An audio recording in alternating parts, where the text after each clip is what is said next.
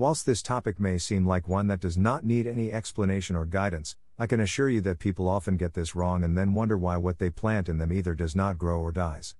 So, what is there to know about planting in pots? When we are talking edibles like vegetables, herbs, fruit trees, regardless of whether they are plastic, concrete, or terracotta, they all need a good scrub and wash. Pots can harbor diseases, viruses and pathogens that can be harmful to plants you grow in them, so this is a particularly important step.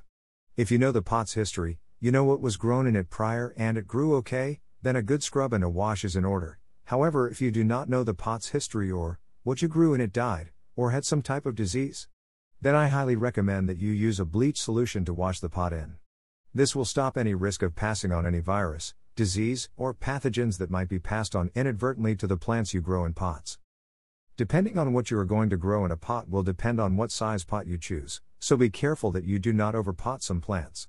Plants that do not do well when overwatered should not be potted into large pots, as the tendency for most is to water according to the pot size rather than the plant size.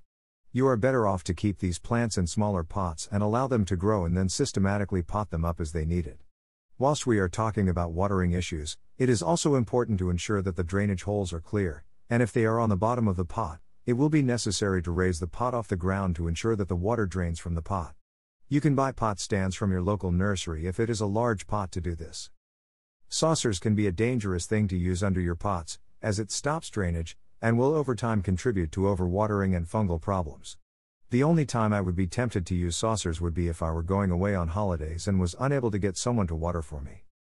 The next consideration is probably one of the most important of all when it comes to growing anything in pots. It is what type of growing medium to use in it.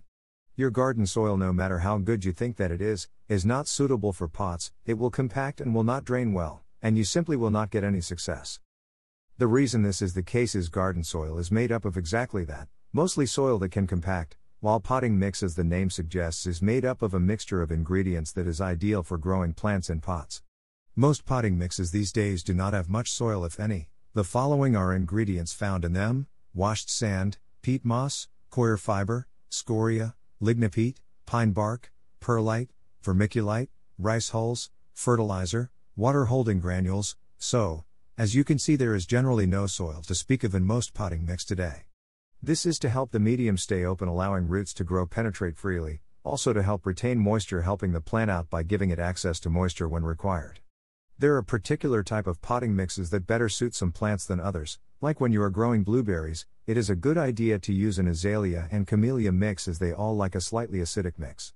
As a rule of thumb, I recommend that you buy the best potting mix that you can afford, as in my experience the real cheap potting mixes are not terribly good, as they often have poor quality ingredients, or far less of the good stuff in it to make it worth using. There are some specific vegetable mixes available that can be quite cheap, but I have found them to have a high pH, so the workaround is to buy a bag of good quality compost and mix the two together half and half, which fixes the problem. As I explained earlier, the cheaper mixes can be troublesome, and inferior quality ingredients used, so be warned, whilst you think you are saving money, you are having to spend what you saved and more, on something to fix the problem. You can also mix up your own if you want, that way you have complete control over what goes in it. All of the ingredients are readily available and are quite inexpensive if bought in large bags, but of course this does depend on your storage capabilities and how much potting mix you need, but it is often the best potting mix you will get, as you tend to buy the best of ingredients when you are making your own, while when you buy it you are relying on others.